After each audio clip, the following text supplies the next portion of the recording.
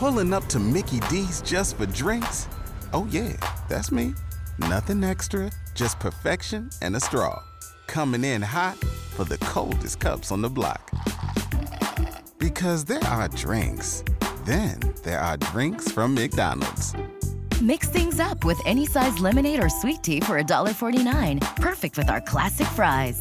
Price and participation may vary. Cannot be combined with any other offer. Ba-da-ba-ba-ba.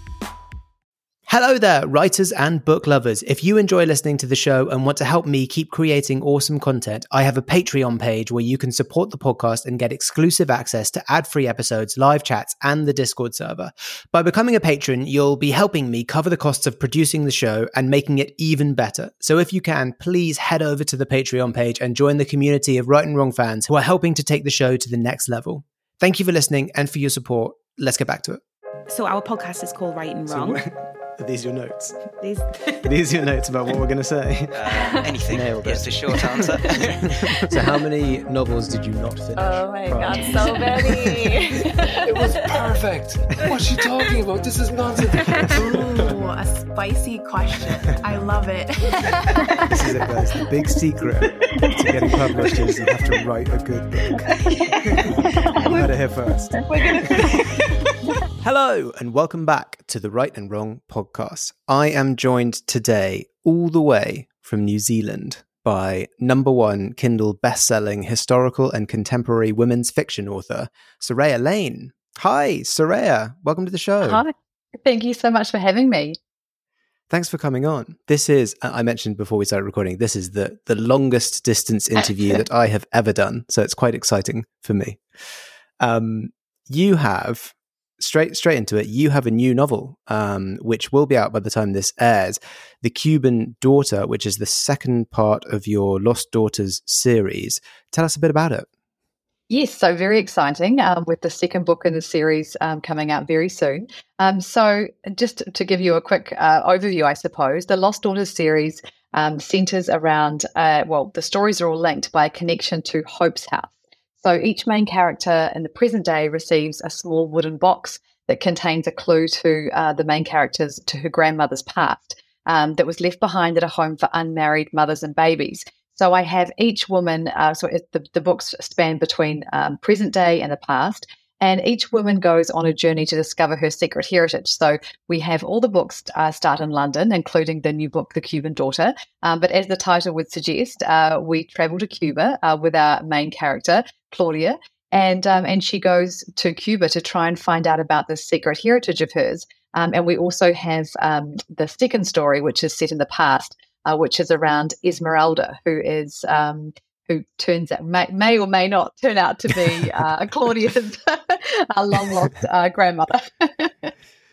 Yeah. Well, that's great. It's a really cool. I love these sort of. It's not quite an anthology series, but a series where it's sort of lots of individual stories connected by one sort of central hook. I love that kind of thing. Absolutely, and I really wanted people to be able to, pick up book, 2 or 3 or 4 in the series and not feel that they had missed something from not reading the first book. So obviously it's nice to start from book 1, but there's an overarching theme that links each book, but you certainly don't miss out on on something, an important key plot point or something if you do just dive into book 2 or another book in the series.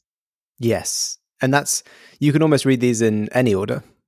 Yes, absolutely, definitely. And in The Cuban Daughter, we actually have a scene that is also in the first book, which is repeated at the start of the book.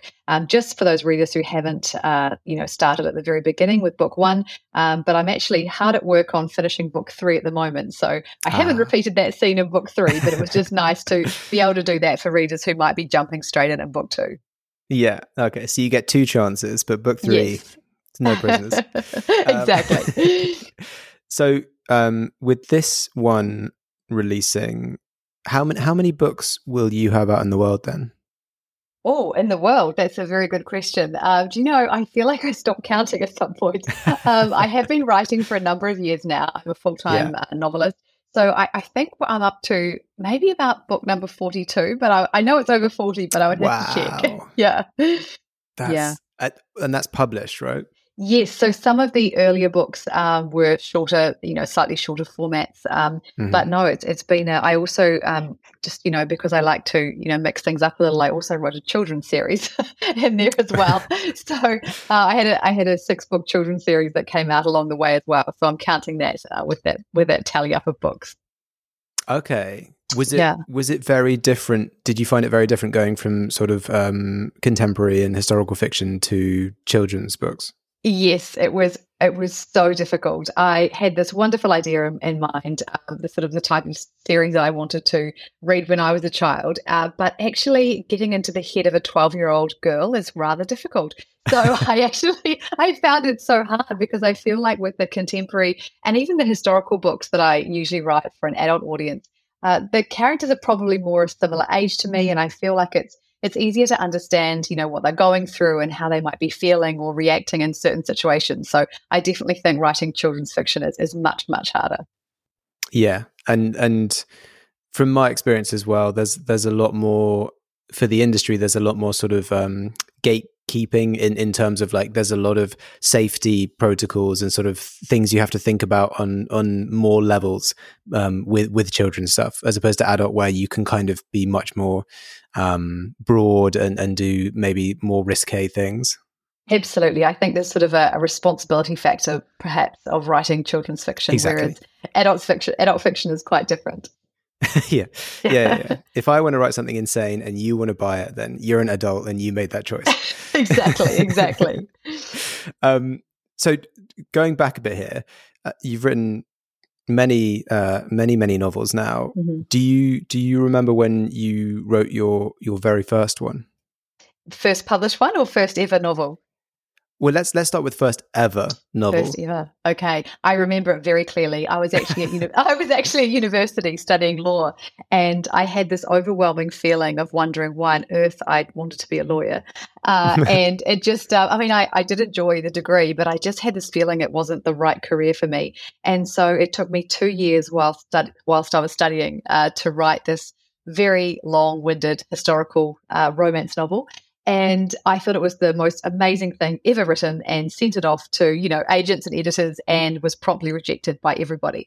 So it took me about another 6 unpublished novels before I finally had the phone call offering to buy my first book. So it was a very, I call it my apprenticeship. It certainly took a little while. That's such a good way of looking at it. Yeah, you have to apprentice. Absolutely. You have to apprentice sort of by yourself with no, no like team or anything around you. That's, yeah. I mean, I think a very relatable story for a lot of authors is you kind of have to. There's often a lot of struggle and time and kind of shouting into the void goes on before it can all take off. Absolutely. And I do genuinely think, you can go to all the writing courses and read all the right books about how to do things, but sometimes it's actually just the writing that really, I think, helps us develop our voice and to really get a feel for what we want to write and where our strengths lie. So although by book number 7, I was definitely ready to be published, it was worth it. It was definitely worth it. Okay. So 6 novels that you'd written, and were you sort of, every time you wrote a new one, were you submitting it to agents? Were you submitting to publishers? I was, and living in New Zealand, it was back then we actually had to post off the partial, so the first 3 chapters, and so I can tell you it cost a small fortune to send those partial manuscripts to London and to New York. At the time, I was sending them everywhere I could, and of course you had to pay for a self-addressed envelope too to send them back in, so it was a very expensive exercise, but no, it was, I tried very hard to get those books published, and I was actively looking for a publisher and for an agent, and when it finally all came together, I actually received my first offer from a publisher and an offer from an agent all in the same week. So it's amazing how you can try something for so long and it all comes together at the same time. Yeah. So that was book number 7? It was, yes. Although I restarted my count and just pretended those other novels didn't exist at that point. That was just the warm up. Yes, yeah. Okay, and that was Laura Bradford. Laura Bradford, yes, and we're still together. I think I've been with her for, I think it's 13 years now. So it's been great. Okay, so what's interesting? So you must have gone to a publisher direct as well as her, and then they Yes. both offered at the same time. Did you end up taking that deal?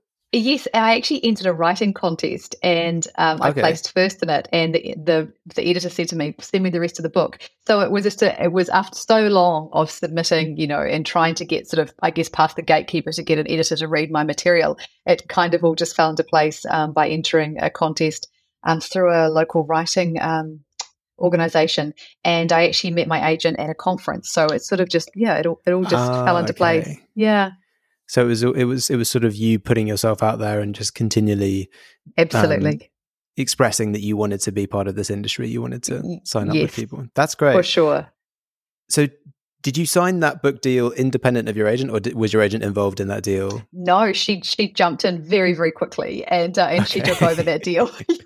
So it was I was very lucky. I was very lucky it all just worked out. Okay, amazing.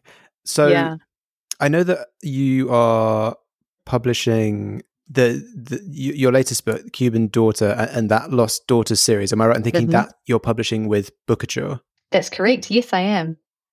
And is the other publisher the same publisher that you've been with since book 7/1? No, actually, I've moved around a little bit over the years. I always find it so hard to move publisher because it's that close relationship you develop with an editor. So I have had a couple of changes, but since 2014 or maybe 2013, I've been writing historical fiction for Amazon Publishing. I work with their UK office.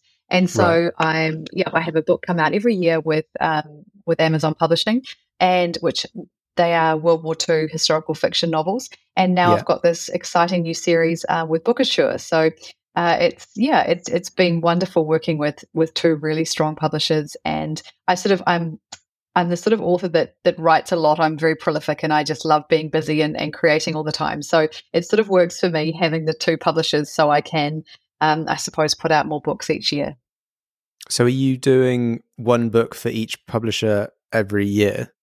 I'm actually doing 2 books for Bookouture a year and 1 for Amazon at the moment. I need to backtrack a little bit and just say that during COVID here in New Zealand, we had very strict lockdowns. So I spent a lot of time at home. We could not leave. The only time you were allowed to leave the house was to go to the doctor or go to the supermarket. And so we had weeks and weeks and weeks on end. We had 2 separate, very strict lockdowns. So I did what any good author would do and spend a lot of time writing. So I did I caught up a lot on my schedule. So I was very ahead of myself. So so I'm not actually writing the 3 books. I did have a lot of material already written during that time. So it's not quite as punishing as it sounds. Okay. So you had a sort of a backlog. And I had a backlog. Yeah. Yes. And presumably, Laura, your agent, sort of presented that as, we have some books ready to just kind of be edited and go through. Absolutely. And I always, with Amazon Publishing, I was always finding that I was always saying, can't we, can I deliver this earlier, or can we publish this earlier? Because I was always, always ahead of schedule. So the exciting thing was that during COVID, I went through that whole period of, I suppose, like everyone did, feeling very glum about being, stuck at home. And then I just came up with this magical new series that sort of really captured my imagination. So if one thing came out of COVID for me that was positive, it was certainly developing the Lost Daughters series. Yeah. I mean, it was a great opportunity for people to just sort of be alone with their thoughts, I think. And a lot of people did. There was a sort of boom of people coming up with new books and stories and things like that. I guess just time as well. It gave people time to finally write stuff that they'd wanted to write but didn't have the time to do, I guess. Yes, and I think also just having that, I mean, we're very fortunate here. We have a lot of space where we live, and although I was home with children who I had to help with their schoolwork, which was my least favourite part of COVID, it was wonderful to actually just have that time. I think more thinking time. There was no sort of dashing to school pickup and all the after school activities that I normally have to ferry my kids to and from. And it just, I think, gave me a lot more thinking time. And it also made me realize that there were so many places I wanted to travel to and so many things I wanted to do. And the world suddenly felt so, shut off. Our international borders here in New Zealand were closed for, I'm not sure exactly how long. I think it was 2.5 years. It was definitely 2 years. And so that's, I suppose, how the series was born too, because I just, it was me dreaming of all the places I wanted to travel once we could travel again. Yes. Yeah. It's funny that everyone was happy to sort of be like, oh, I'll go travel at some point, whenever. And then as soon as that gets taken away from you, you're like, no, I want to go now. Absolutely. And it's just suddenly knowing you can't do something, obviously, it always makes you want it just that little bit more. Yes, exactly. So Bookouture, digital first publisher, is that kind of like, I'm not really familiar with what it's like working directly with Amazon as like a publisher versus just sort of self-publishing your stuff. What's the big difference there? Look, to be perfectly honest, it's just like working with any other big publisher. So, it's Amazon have been incredible. I've had a wonderful home there for so many years now. I actually met my editor from Bookouture when she was working for Amazon in the London office. So that was how I, to be honest, that was probably the only reason I even branched out. I felt that I already knew her and trusted her as an editor. So it was sort of an easy pivot for me, I suppose, to offer her the new series. But no, Amazon are very much like other publishers I've worked with, just, very much like a traditional publishing model, and they are digital first as well, although in saying that, there is always a paperback edition that comes out with the book. But as far as I'm aware, I don't have the wide distribution through actual physical bookstores. But no, it's very similar. Both Bookouture and Amazon are very similar publishers to work with in terms of their author focus and I suppose just the type of publishing model and their great marketing skills. Yeah. Yes, that's I hear a lot about Bookouture and the great success that they're having with marketing and sort of doing things slightly differently to the kind of big, older, established traditional publishers. Yes, absolutely. And I think they really do, they know what they're doing with their digital marketing. I suppose I'm quite fortunate because having, been published by Amazon, who they have an incredible way of marketing with, just with Amazon and who they can market directly to. So I've been very fortunate. So I have been published by very traditional publishers who have just been, paperback and not had that digital focus. But I think, so many of my readers are digital. I have a growing group of audio listeners as well. So I think that's a really big market. So it's just exciting to be with two great publishers, to be honest. Yeah. And so how do you say you've been with like a more traditional publisher? Does it feel kind of very different, the way that Bookouture and Amazon, the kind of digital first guys, the way that they operate? Is it very different? Yes, I think it is. I think one of the biggest things is that, from when you hand the book in and the book is edited, it's published so much faster. So I feel like you haven't got that really long lag that sometimes exists in traditional publishing, where it might be a year or 18 months or even longer before the book actually hits the shelves. But I think also they're very author focused. They're very much wanting you to feel part of the process and that your voice is heard. Whereas I feel in the past with traditional print publishers, it's you perhaps don't get such a say over, things like cover art, or just, I do feel that they're both far more author centric than maybe some other publishers.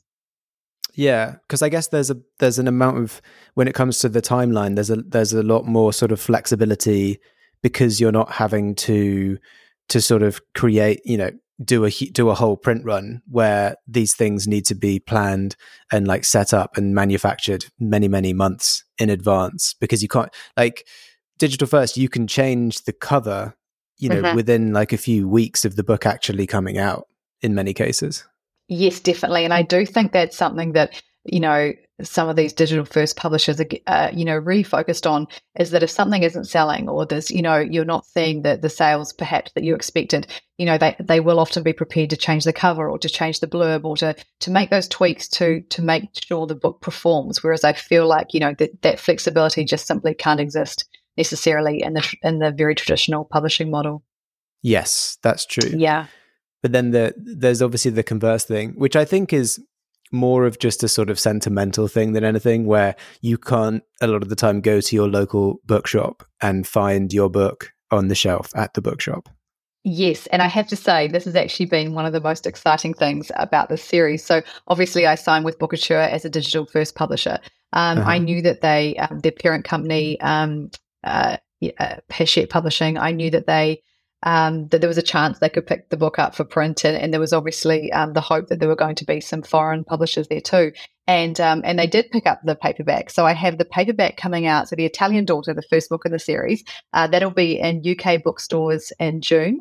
And also the first book, The Italian Daughter, came out here in New Zealand just last month. So it has been so exciting. Amazing. It's been just so wonderful. After so many years of never seeing my book on a shelf, I've been, going to every single bookstore to actually just to see it with my own eyes. So it has been lovely, and it is also coming out in paperback in the US and through Grand Central Publishing in December. So it's been really exciting, actually, having those print deals come through and having the best of both worlds. So I do feel very lucky. Oh, amazing. That really is the best of both worlds. It is. Yes. Yeah. Wow. And so let's go back to you've been writing and publishing for quite some time now, and you've got many books out there. I had a quick scroll through on your website just to see all the covers, and it's really interesting seeing the because you write in series, so the covers are usually set to match per the kind of block of the series, and it's really interesting to see how those have kind of evolved and kind of grown. Do you feel like, as a writer, that your style has changed, has grown since your first book? Oh, it's grown hugely, and I think, in the beginning, I was, obviously, like many authors, I was just so focused on being published. And I think also probably in a way writing to market in terms of thinking, I want this to be my career, and I want to write, the books that are going to sell. And I feel that I now am at a position in my career where I'm so fortunate that I'm actually writing the books of my heart. I'm writing the books I truly, want to write, the books that I would love to read as a reader. And so I do feel very fortunate that I've been able to sort of, make that pivot, and that I can write just truly the books of my heart. So whether it's the World War II fiction or this exciting new series that I've been working on, I think it's a really special thing to actually know that you've pitched books that you're not just writing because you need to pay the rent or the mortgage, that they're actually, that's good too. But that I feel like I can, and my editors trust me and trust my judgment, and I really trust them as well. And I'm at a point where I'm just so happy with the content that I'm able to create. Yes, I think writing for market's always a dangerous approach to take when it comes to trying to get your work published.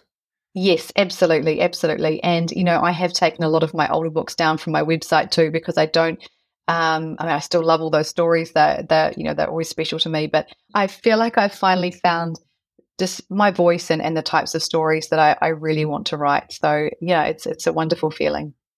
Well, that's great. And it's great that I'm sure that kind of confidence comes through in the writing now as well, now that you feel sort of very secure in what you're writing and how you're writing it. Yes, I hope so. And I think too, when you've worked with the same editors for so long, my editors at Amazon Publishing, I've been so fortunate to have a wonderful team there. We always, actually, I was emailing my editor at Amazon just before, and we had a hashtag dream team, because we always call ourselves the dream team. There's two editors and myself. And it's just, I think, I've come to a point where I think if you choose the right people to work with and you really trust your team, if they tell me something's not working and that I should, sit down and rewrite 50 pages, then I know that I can trust them and that they have my best interests and they really understand my voice and the story I'm trying to convey. So I think it's really wonderful to be in that position where you really can trust the people that you're working with. Yeah, building a relationship, like a strong relationship like that, is going to be so invaluable just for a career in publishing or in any industry, I imagine. Yes, absolutely. And I think too, once you develop that relationship and that trust, it just makes it so much easier going forward, and it also makes it very hard if an editor leaves.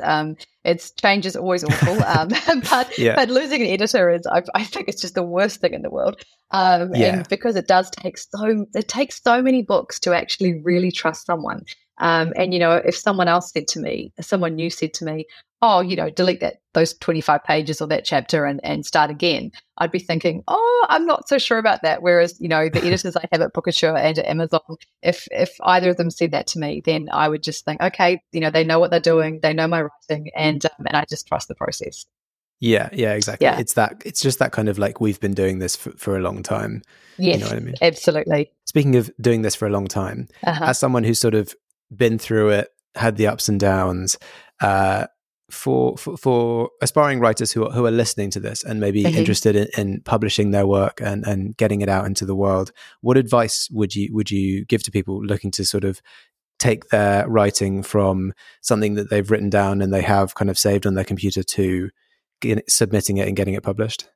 Look, I think the biggest thing is that if you have actually written a whole novel, an entire novel, you're so much closer to being published than anybody else, because I think so many people will say to me or to other authors I know that they want to write and they want to be authors too.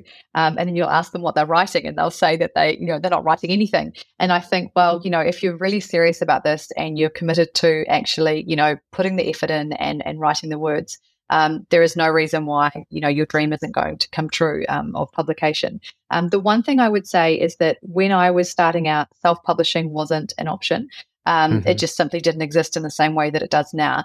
And there was also quite a stigma about, the kinds of books when it did start taking off, self-published books versus traditional publishing. Then it was sort of quite a hard decision. And I feel fortunate that I wasn't able to just, write the book that took me 2 years that I thought was a masterpiece. I am so grateful that I did not have the option of just hitting publish and putting that out there, because I do think it's so accessible now, which is a fantastic thing. But I really think, you need to be confident that it is the best work and that it is the work you want to put out there. And so I would suggest that if you have written your first novel, start the next one, put that first one aside, and put some space between just take the time to actually put it aside, and then go back and read it in a month or 2 months or 3 months, and perhaps print it out and read it on paper, and just make sure that you are really happy with the content before you choose to self-publish. I think there are still great opportunities out there for traditional publishing deals. Also for younger writers who are, on TikTok, it's a whole new world that I certainly am not part of the TikTok scene. I think I'm too old for that now. But I do think there are so many opportunities out there, and, just be brave and, don't be scared of hearing no.